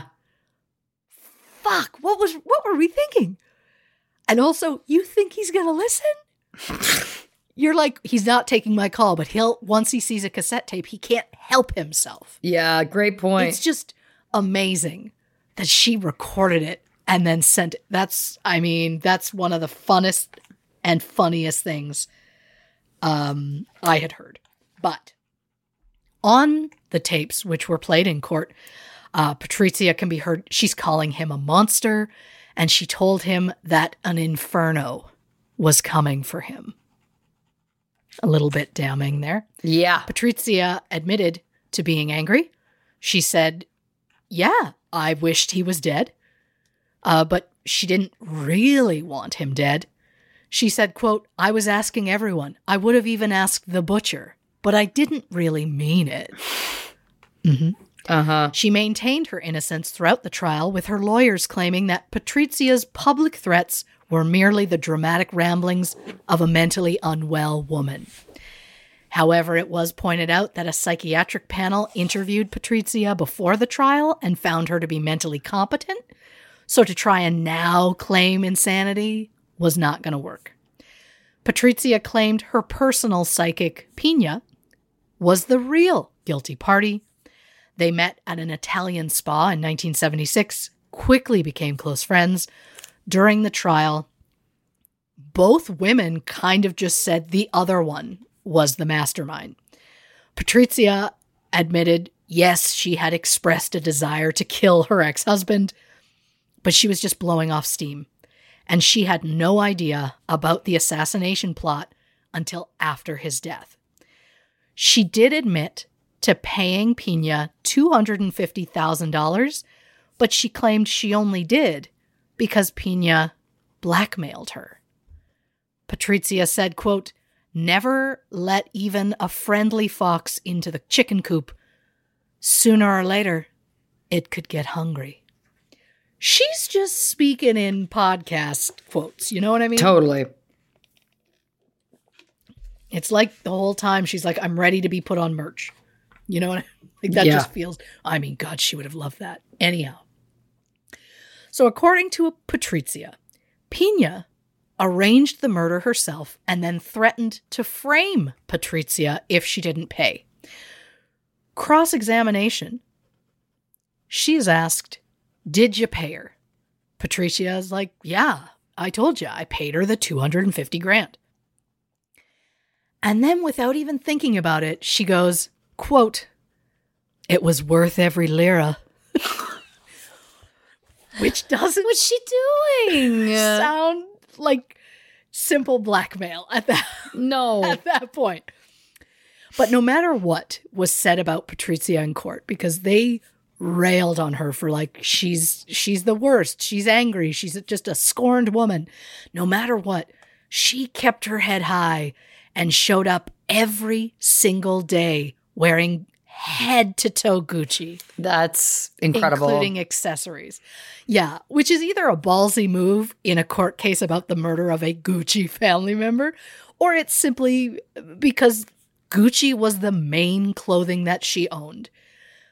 I'm inclined to believe the latter, but I have to believe at least partially it was some sort of power move. Totally. Because it feels like if anyone's going to power move, it's going to be her. So while most of the things said about Patrizia could be labeled as hearsay, there was the damning evidence of her personal diary, which was found during a search of her home after she was arrested. On the date, March 27th, 1995, which was the day of Maurizio's murder, written in Greek in all capitals was the word paradise. Oh, God, it's amazing this woman is real. Yeah.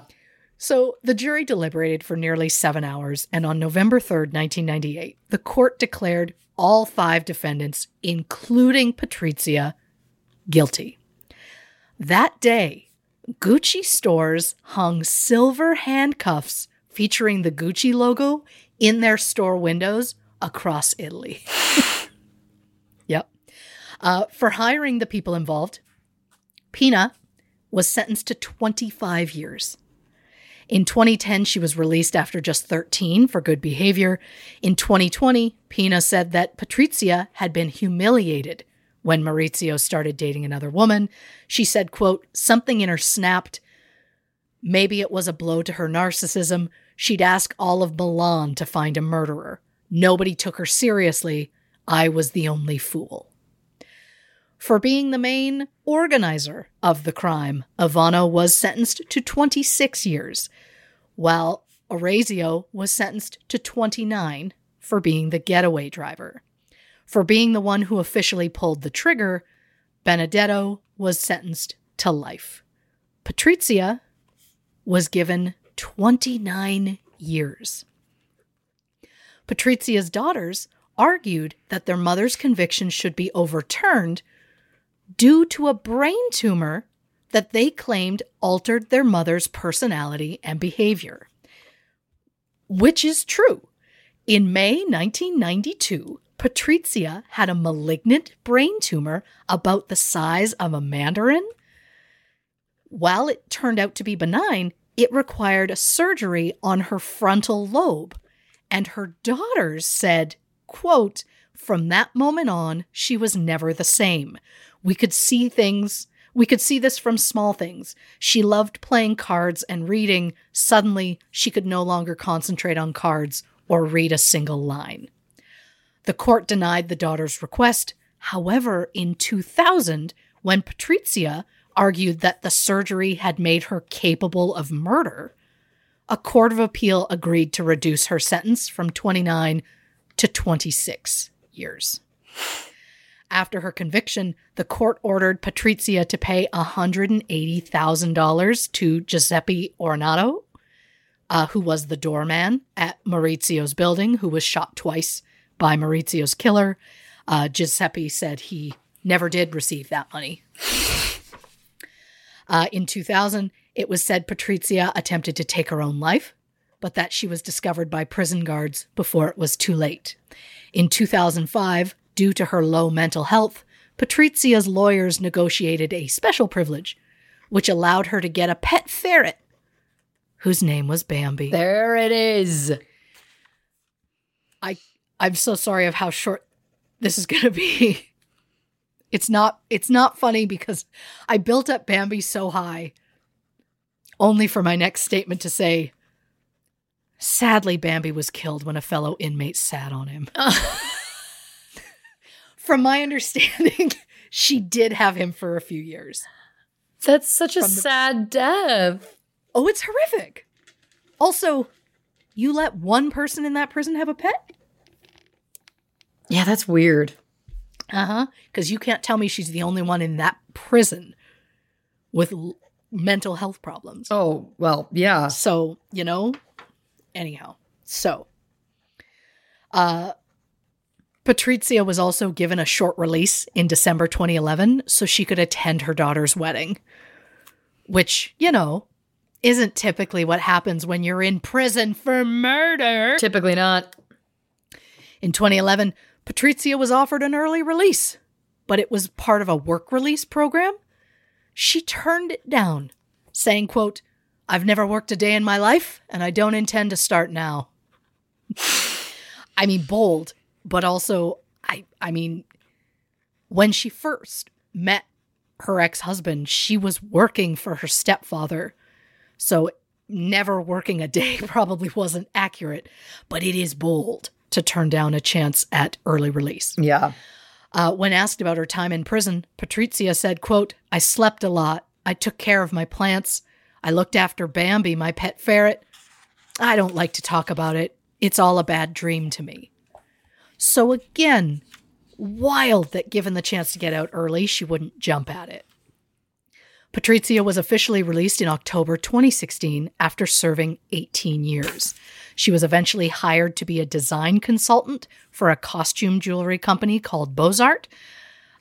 Even after serving time for having a member of the Gucci family murdered, Patrizia said she hoped one day to return to Gucci, saying, quote, "They need me. I still feel like a Gucci. In fact, the most Gucci of them all." Oh, boy.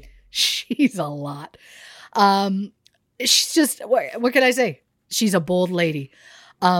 Like how she set up her ex-husband's murder and then just boldly attended his funeral as though she wasn't absolutely responsible for it. Yeah, great point. This is also the same woman who, after her release, was asked, "Why did you hire a hitman?" And she said, quote, "My eyesight is not so good. I didn't want to miss." Oh, my God. Bold. Patrizia, whose relationship with her daughters became quite strained while she was in prison, ended up filing for bankruptcy after her release. But don't feel too bad for her. In 2017, a court ruled that despite being convicted for her ex-husband's murder, Patrizia was still entitled to receive the $1.5 million a year in alimony from his fortune.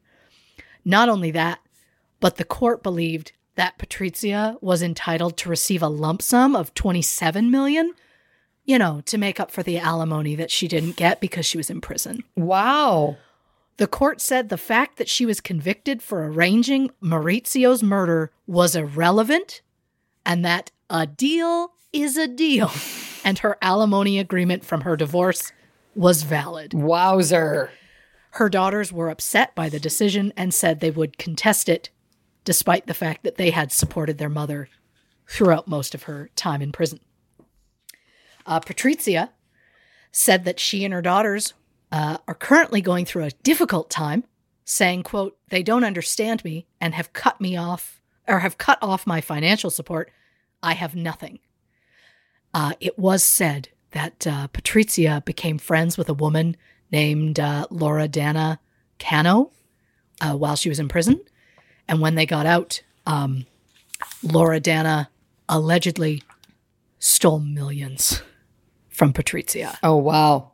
So Patrizia added another disappointment in her current life is that because of a court order, she's forced to live in a townhouse in Milan with her 89-year-old mother, Silvana Reggiani, who Patrizia described as, quote, "very difficult. She berates me every day for no reason." Patrizia's mother is the person who took the daughters in when Patrizia first went to prison. The girls have said that they believe their grandmother transferred money, which was meant for them, into her own personal account at one point. I don't know other details, but it feels like a very like mother, like daughter when it comes to being ruthless regarding money. Right. Allegedly. Maybe once you become accustomed to a certain lifestyle, it's difficult to go back to anything else. But if it's true, gross. Get your own money, Nana. And since I'm clearly just a level of unhinged, I'm just going to finish this off with an amazing quote from Patrizia, as though we haven't had many of those already. Quote, "If I could see Maurizio again, I would tell him that I love him, because he is the person who has mattered to me most in my life. I think he'd say the feeling wasn't mutual." Reporting for True Crime and Cocktails, I'm Christy Oxborough. I mean, what a wild ride. Yeah. What a wild ride. Let's take one more break, hit the can, grab another drink, and we'll be back to wrap up the House of Gucci episode of True Crime and Cocktails.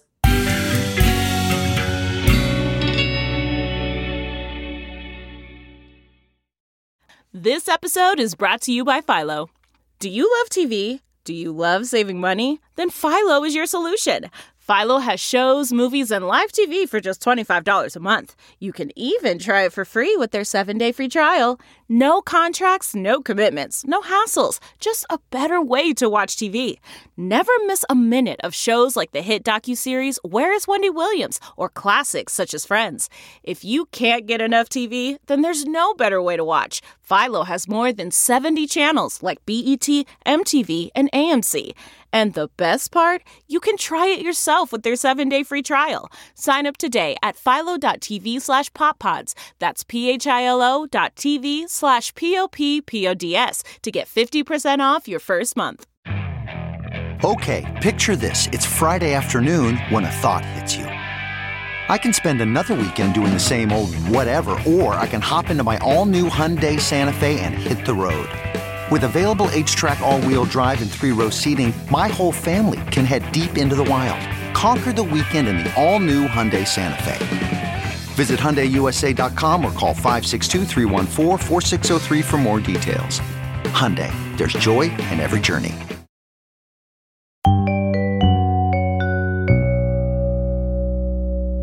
Welcome back to this episode of True Crime and Cocktails. We're, of course, discussing House of Gucci. First note in my, I've taken down here, are ferrets in the weasel family?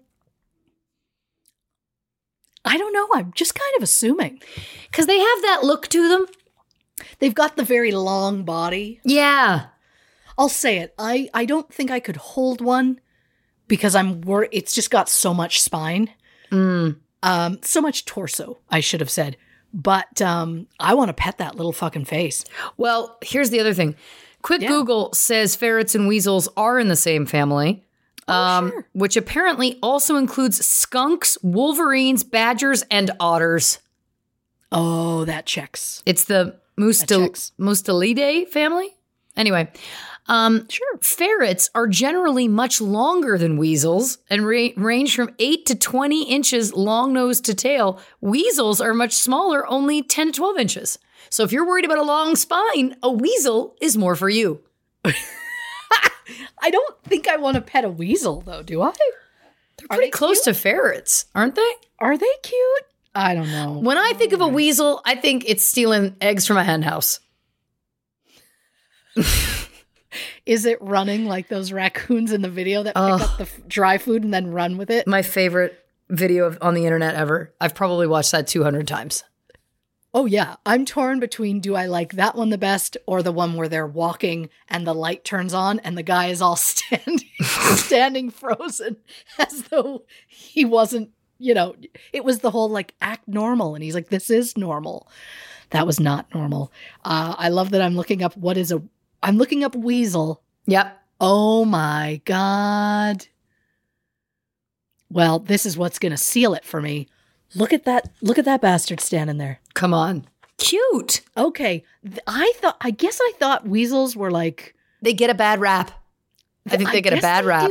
I guess they do because they look so much furrier than what I thought it would be. Yeah. Yeah. You were thinking more skin. I think so. And I think I wasn't thinking that cute of a face. But... yeah. Oh, now Cheddar's screaming at me outside the door. I mean, they're very cute. Eats chipmunks. What? Okay, I'm back off of them. Eats squirrel and chipmunk.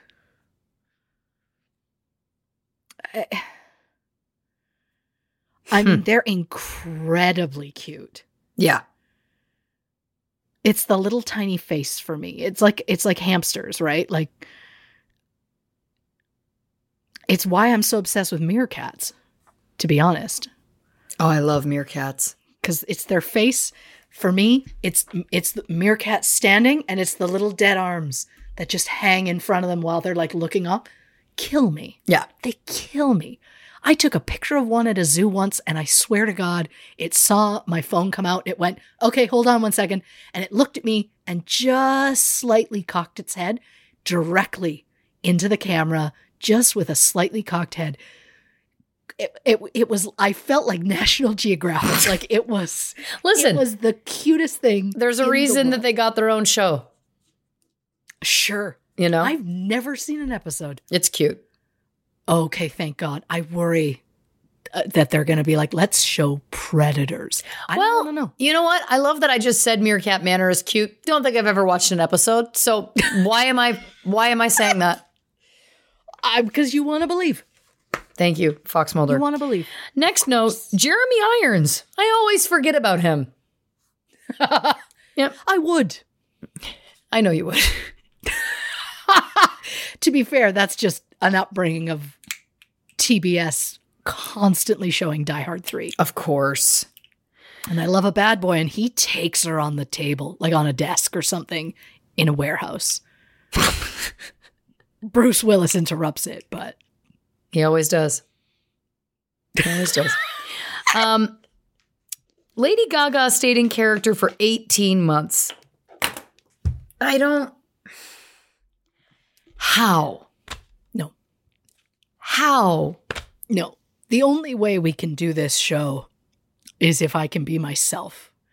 I couldn't put on a persona for 2 hours. 18 months? I don't buy that, though. How was she functioning in society? So all of her loved ones were like, oh, she's just Patrizia Gucci for the next 2 years? Like, come on. It's intense. When people are filming, I understand people stay in it. But typically you're not going to film for longer than 4 months. So this 18-month business, I can understand if she wanted to keep the accent going because it's maybe easier for her. I still think 18 months is absurd, but sure. To me, it's like, were you in character? I also want a fact checker. Now I'm fired up about it, where I'm like, well, let's find out what those days were. And then what, did she do no press? Was she not seen in public once for 18 months? Well, she said for 18 months, and she said she did the accent for 9. So I don't know if filming was part of that 9 or if it was just like from the... Also, I want to know, what does it mean that you were in that character? Like you were just a raging bitch? No offense, Patrizia. But like you were just like, you hated everything and you were like, I'm above all of you. You were just that for 9 months and then you were like, now I'll work on the accent. Yeah, great point. Great point. So she wasn't even fully in character yet if she wasn't doing the accent. Yeah, the accent was only half of it. But again, I don't know where filming is in that. I assume filming... Did she do 9 months up till the filming? Is that 9 months including the filming? Yeah, it's a great question. Great question. Yeah. I want to know the truth. Yeah. It's nice that he wanted the company to have nothing to do with a Nazi. It's too bad that he felt the need to reward him with money, but neither here nor there. It's also too bad he was a misogynist. Well, there's that too. There's that too. Yeah, we got to take the wins where we can get them. Yeah. Interesting, this Jared Leto information. Like, why was that choice made then? Now I want to get into this even further. Like, it's like, who made that choice? Was it Jared Leto's choice? That seems like something he would do. It does. Yeah. It absolutely does. The one thing I do have to comment on in general here is that it's interesting because there was multiple times during this where you would point out that the movie had like cut out children. Yeah. And it's fascinating to me because I don't know what is to be gained. Like, I understand that some of them may be superfluous to the overall story the movie is trying to tell. Sure. But why not just have them there? They don't have to do anything. It's odd to me to change those real life details. It's wild to me that it's like, I get that you don't want to have to go through like showing her pregnant, having her have another baby, all of that. But when you're showing a later, like years later thing, there could just be another child there. Right. Like the public can understand, wait a minute. Right. You had one child before and suddenly there's two. What happened? They can put 2 and 2 together. Right. Well, and this also just made me think of the movie Iron Claw, which of course was starring Zac Efron and Jeremy Allen White, about the Von Erich family, wrestling family, who of course had just so much tragedy for one family, real life story, obviously. So I believe there was 5 brothers depicted in the movie, but in real life, there was 6. There was an additional brother who sadly took his own life. And I think it was because there was so much tragedy that befell that many brothers that I think the filmmakers in that case, they were like, we can't do a 6th. It was like, we can't do one more, which I guess I understand. But it is, again, it's interesting when it's a real life story. And it's like, how do you determine which of the deaths was like the less meaningful for your plot line? Yeah. And at that point, if the whole point of the movie is like, let's honor the family and show all this tragedy they all had to go through, why would you take that part out? I get that it's like, yeah, you're just adding more to it, but it's like, it would probably be nice to have that brother acknowledged. You would think that. I understand that. I think in the case of that movie, by the end of it, it's just such a like barrage of sadness that I understand that one more may have felt like unrealistic. But again, I'm like, but it's a real life story. Real life is messy. There it is. There it is. One of the brothers lived for the record. Spoiler. But also not a spoiler. It's based on a real life story. So to me, I don't think that there's spoilers count. I'll be honest with you. I won't see it because I can't see Zac Efron without thinking like He-Man. Sure. Like that hair. I'm like, no, I can't. Yeah, I get it. Yeah, I get it. I would rather weep in a Rolls Royce than be happy on a bicycle. Was Rodolfo right? ? Is what I wrote down. He absolutely was. Yeah, it seems in the end that he was right. Yeah. Which I didn't want to believe, but, and yet here we are. Yeah, this whole story is so fascinating. And it's fascinating to me that the psych panel said she was competent, which it sounds like she probably was. But then for this additional info about the brain tumor. Now, obviously, if you listen to our show, you know what a big deal it is for frontal lobe trauma. It is, again, one of the traits that all serial killers possess, or certainly the ones that we've heard that were tested. There was always frontal lobe trauma involved, usually in childhood. But it's interesting to me that she had that tumor, her personality changed, and it did affect the frontal lobe. I mean, there is something there. Does that mean that she should then not have to serve time for this crime? I mean, I don't think so. We wouldn't suggest that Richard Ramirez had frontal lobe trauma, so therefore he shouldn't have to do time for those murders. Sure. It is just such a fascinating detail for me. Also, the term "an inferno is coming for you" is something that I feel like I want to use in my life. But then I also feel like I don't want a paper trail. Should anything happen to someone, I don't want to be found guilty. Sure. And look, I'll say when I found out about that frontal lobe thing, because a lot of times when I'm making notes, I talk to myself, or a lot of times when I'm trying to figure something out, I'll talk to myself out loud. My family's just become very used to it. Sure. But I did kind of run through the house. I learned about it and then I was like, I got to go do something. And then I've got to quickly write that down. And I did out loud say, Lauren's gonna eat this up. I was like, frontal lobe. You know me. I think it is more than possible. Like that frontal lobe surgery caused her to, like, her emotions are now different. And that's why she was like, when someone's like, why'd you hire a hitman? And she's like, because I didn't want to miss. Yeah. I could see that being it, but you still arranged his murder. Well, Like, yeah. you I mean, still- it is the judgment center of the brain, which, so again, that's why it makes people make bad, poor judgment calls, obviously. Sure. But yeah, ultimately, it's not the move. It's not the move either way. And then the final thought I have to say is #justice for Bambi. 100%. What a terribly undignified death for what may have been an adorable ferret.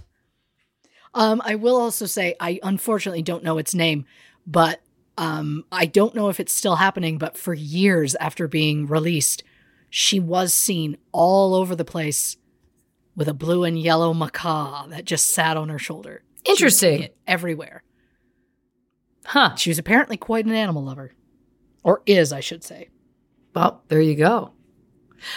Well, listen, Christy Oxborough, fantastic work as always. I'll be honest, I didn't know a lot about this family. I never watched the movie. That's not true. I started the movie, I fell asleep. I intended to go back to it. I never did.